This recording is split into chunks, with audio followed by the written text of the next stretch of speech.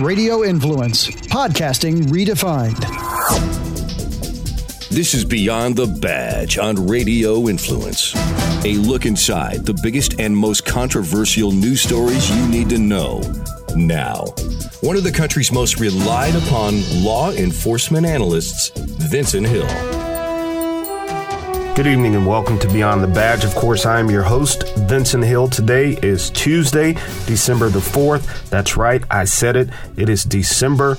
That means you got 21 days, just 21 days until Christmas. I haven't started shopping. I'm one of those people that will go and do the last minute shopping probably on like the 22nd or the 23rd or maybe even Christmas Eve. That's usually how I do my Christmas shopping because I'm not a big fan of malls and traffic and crowds and all of that other stuff. So, hey, if you're into that stuff, I hope you're starting your Christmas shopping early. Today's a very special day. I want to take just a minute to wish a very special and happy 72nd birthday to my father, Edward Hill, down in Columbia, South Carolina. Today's his birthday. I'm blessed to still have him here. I know a lot of people have dealt with the loss of a parent or parents, but you know, he's still alive and kicking. He's had prostate cancer, he's had an aneurysm, he's had a stroke, but he's still alive and kicking, and I wish he would really sit down, but he's always on the go. But I can truly say my dad helped mold me into the man that I am today. Although we don't agree on a lot of stuff, especially politics, he's molded me into the man I am today, which is a hardworking man that puts family first above everything, as well as God. So a happy 72nd birthday to my dad, Edward L. Hill, down in Columbia, South Carolina. I love you tremendously. Now, we got a lot to cover, but first I want to say tonight's episode of Beyond the Badge is brought to you by Audible. I want to talk about Dallas. If you remember, back in September, an off-duty officer, Amber Guyger, shot and killed her neighbor. There's been some new indictments in that case. I want to talk about that. I also want to talk about a racist Christmas tree. That's right, you heard it, a racist Christmas tree out in Minneapolis, Minnesota. 2 cops were suspended based on these decorations. I want to talk about that and how ridiculous that whole idea is. And also, last week I talked about the shooting death of E.J. Bradford down in Hoover, Alabama. Black male that was shot after police responded to a shots fired call. Off-duty police officers that were just around the corner from the shots fired call. There's been some new developments in that. Benjamin Crump has released the autopsy because he says, well, if you're not going to release the video, we'll release the autopsy. And it shows he was shot 3 times in the back. But another story that didn't get a lot of traction that I want to talk about was a grandfather shot and killed in Colorado. And I'm going to compare those 2 cases and let you see exactly how the media narrative will have you brainwashed into believing something is about race. But first, Dallas. So again, back in September 6th, actually, Amber Guyger, Dallas police officer, had gotten off duty. She parked where she believed was her parking spot. This is her story, not mine. She got out of her vehicle, walked to what she believed her apartment. She says the door was open. Again, her story, not mine. So she pushes the door open. She sees a silhouette inside the apartment, which she believes is hers. She yells commands and then fires and shoots 26-year-old Baltim Jean from the Caribbean island. Of course, that case got national attention, of course, because it fits the narrative. White police officer, unarmed black male, shot and killed by police. It fit the narrative. So, of course, it thrusts Dallas into the national conversation about race and law enforcement. Now, originally she was charged with manslaughter, but just this week, the Dallas County District Attorney says that she has been indicted on murder. So they've upgraded the charge from manslaughter to murder. And I was reading an article, and it talked about how this conversation about race and policing needs to occur.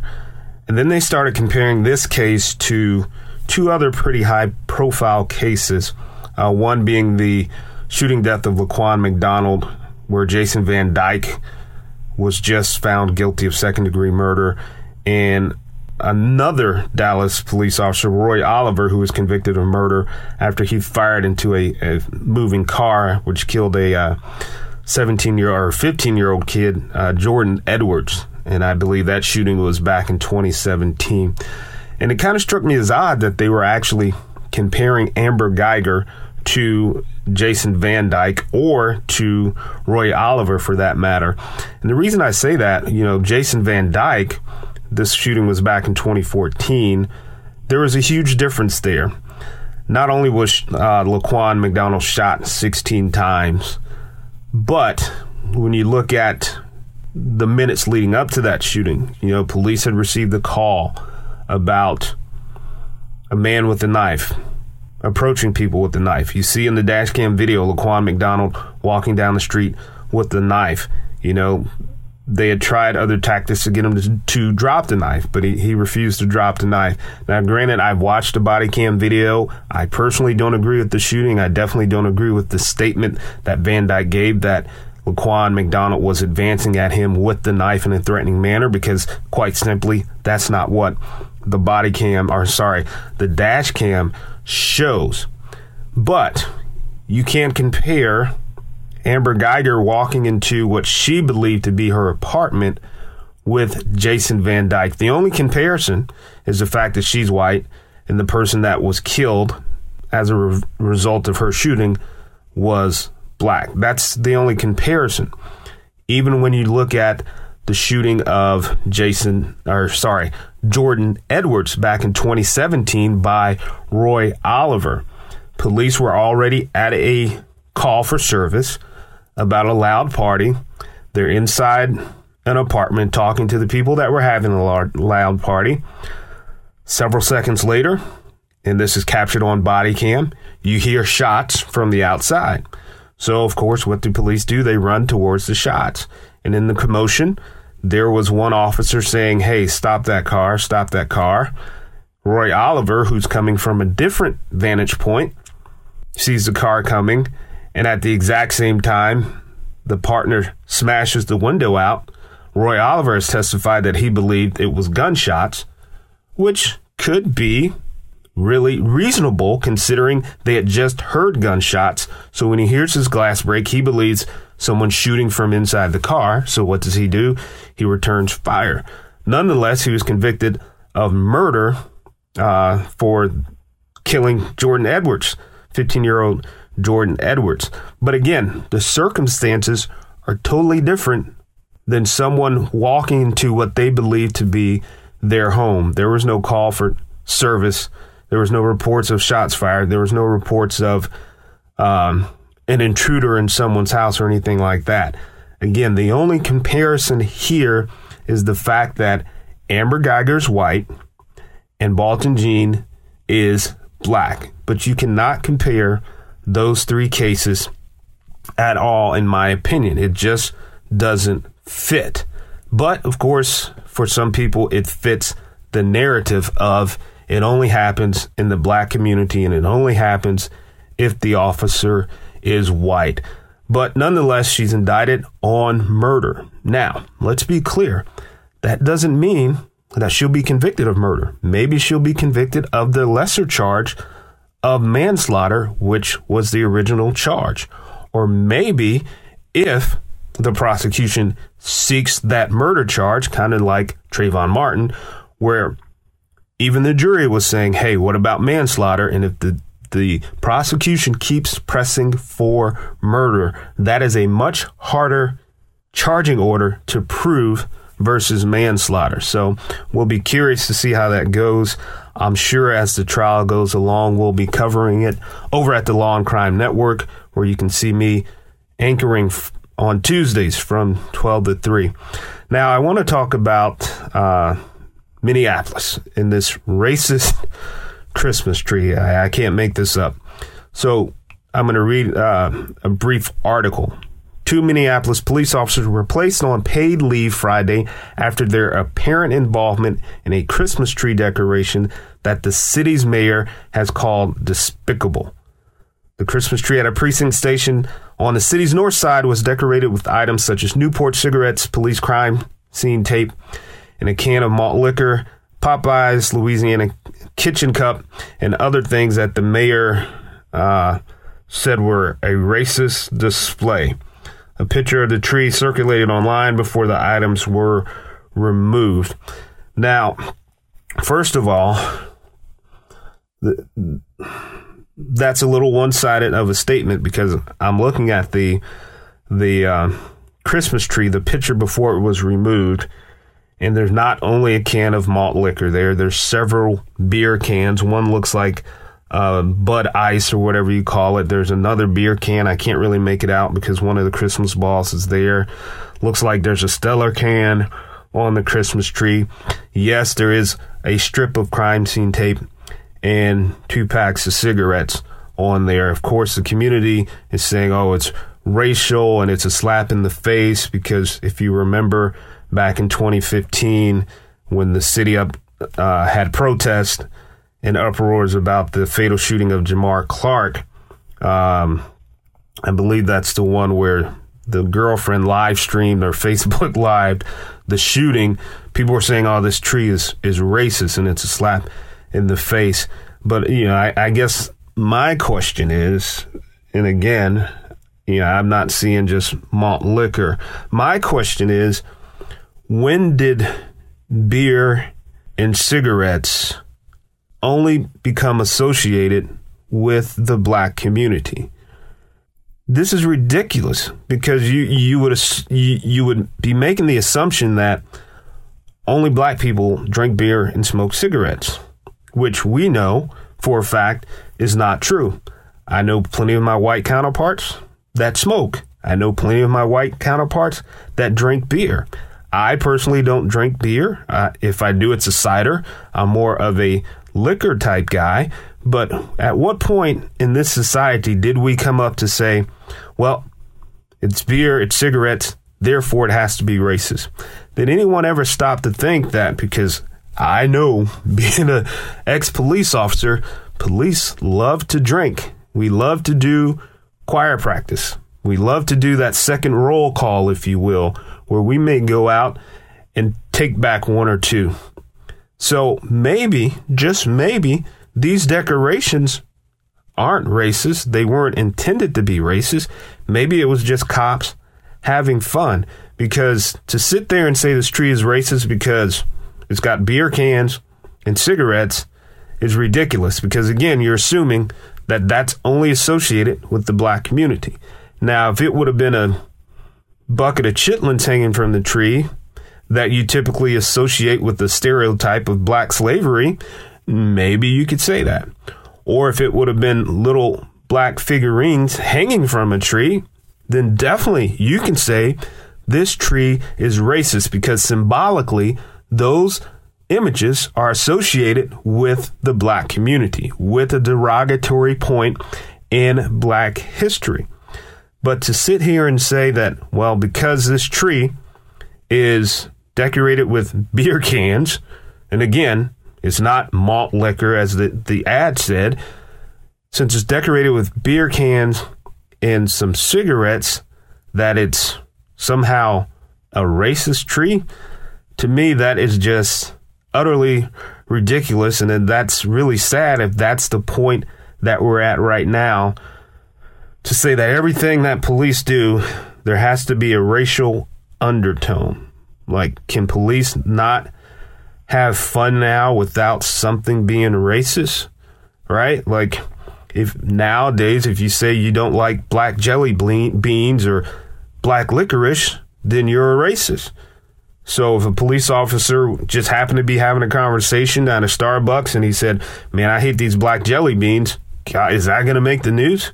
Is that going to be on CNN? Is someone going to get out their video camera and sit there and say this officer is racist because he said he doesn't like black jelly beans? Well, quite frankly, who the hell does like black jelly beans? I don't know too many people. I don't like black jelly beans. But my point is, I know that's a little strange analogy. My point is, this stuff is just getting quite ridiculous. I mean, good Lord, what's next? If a police officer's wearing black boots, he's going to be a racist?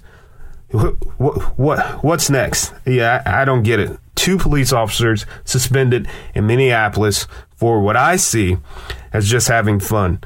I'm sure somebody listening may say it was a racist thing, but I urge you to look at the tree for yourself.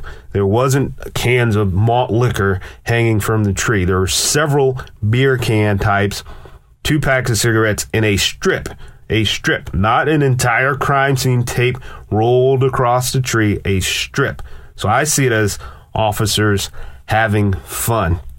As I said at the top of the show, tonight's episode of Beyond the Badge is brought to you by Audible. And Audible proudly presents Evil Has a Name, the untold story of the Golden State Killer investigation. Nameless, faceless. For more than 40 years, this monster preyed on California. From 1975 to 1986, he was known by many aliases. The East Area Rapist, the Original Night Stalker, the Vizsla Ransacker.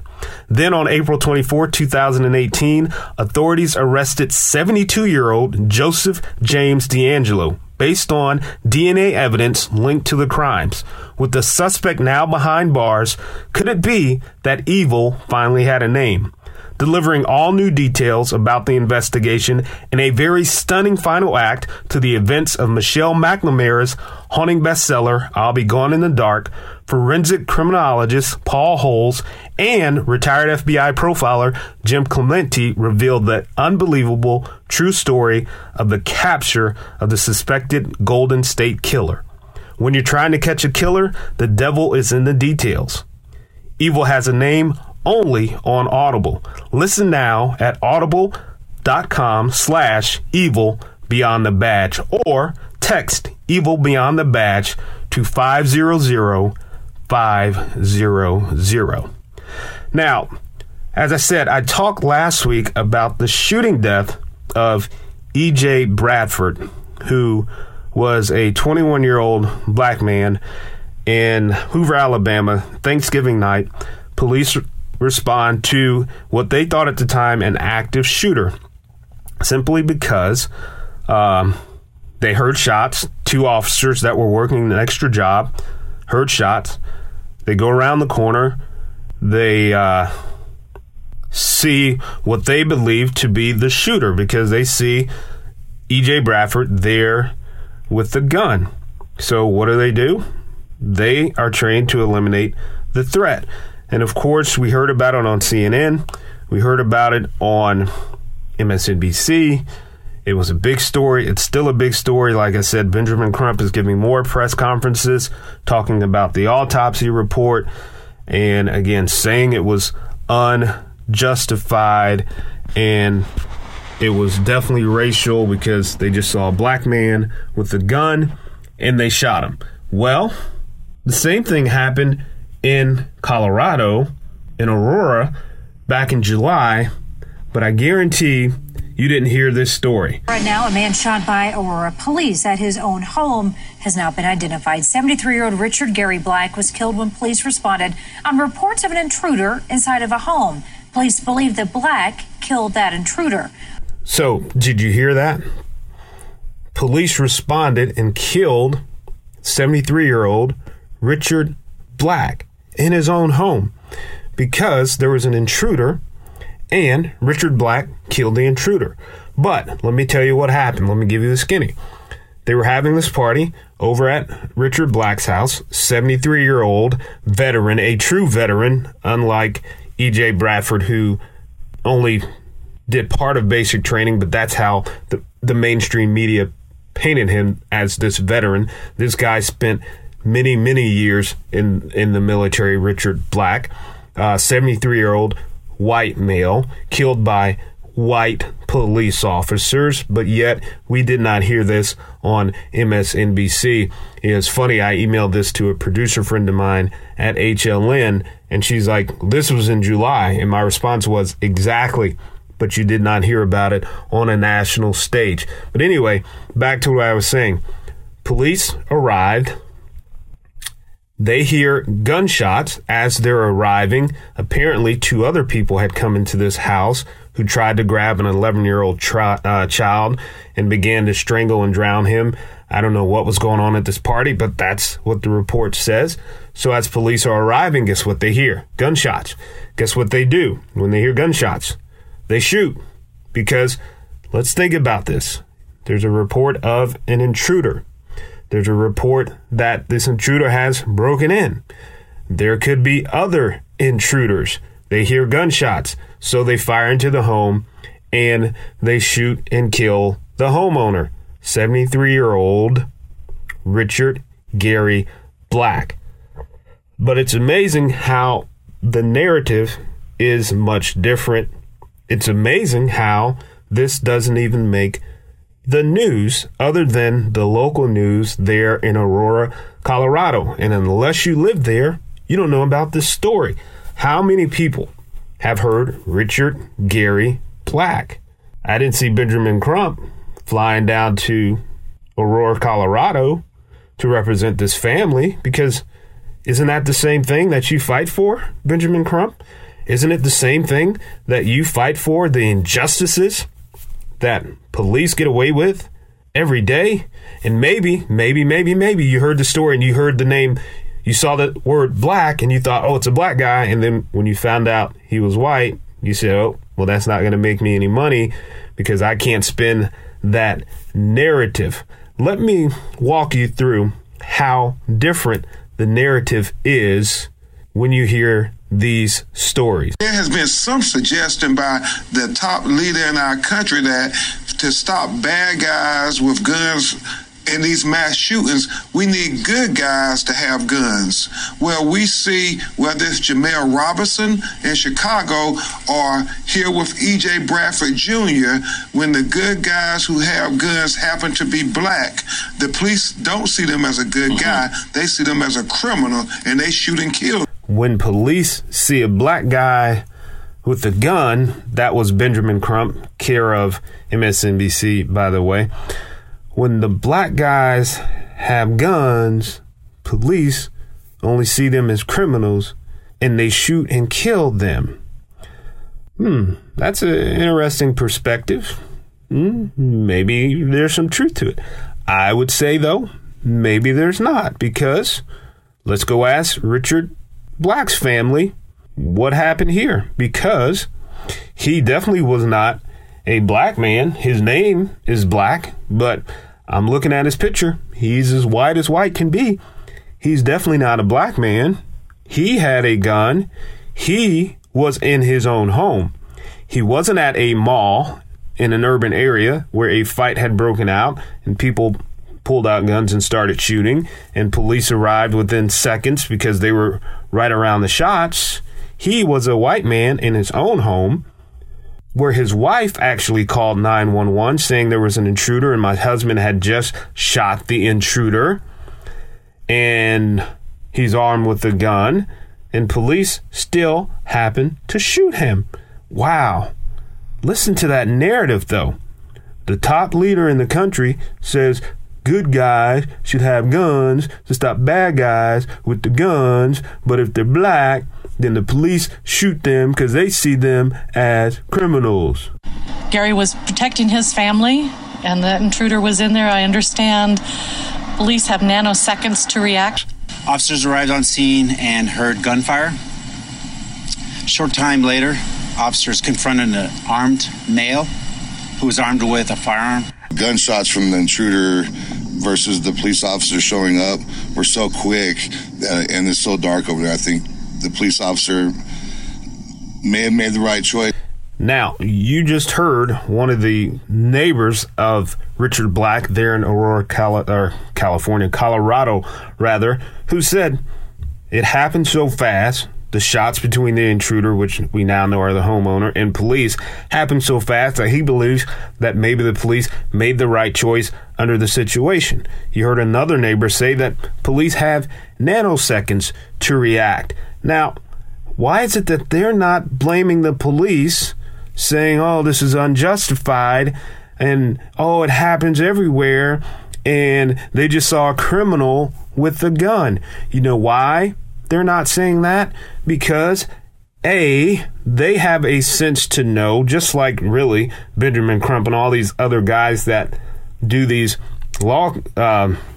lawsuits against these police departments. They know that police have, like the lady said, nanoseconds to react. They know that things escalate quickly, like the other neighbor said, and it was dark and everything happened so fast. They know that you have to look at every circumstance, every piece of evidence in these shooting cases.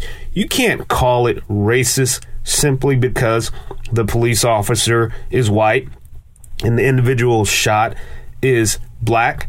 Same exact situation. No, I take that back. E.J. Bradford's situation, his shooting death, is different because, again, police were there when the shots were fired. They came around the corner within seconds and they saw him with the gun. In this situation, Richard Black, again, the homeowner who was protecting his family, his wife called police and police were dispatched to the scene. They pull up, they hear shots. So I guess in a sense, it is the same situation. They hear shots, they react to shots because police are trained to protect the public and eliminate the threat. So again, I wonder why Benjamin Crump is not down in Aurora, Colorado. I wonder why MSNBC is not down in Aurora, Colorado. I wonder why my producer friend at HLN had not even heard about the story. I know exactly why. You know exactly why. We're all smart enough to know the reason why. It's not because of any other thing other than the fact that it doesn't fit the narrative. It doesn't fit what people want to hear. It doesn't fit what gets them ratings on the news.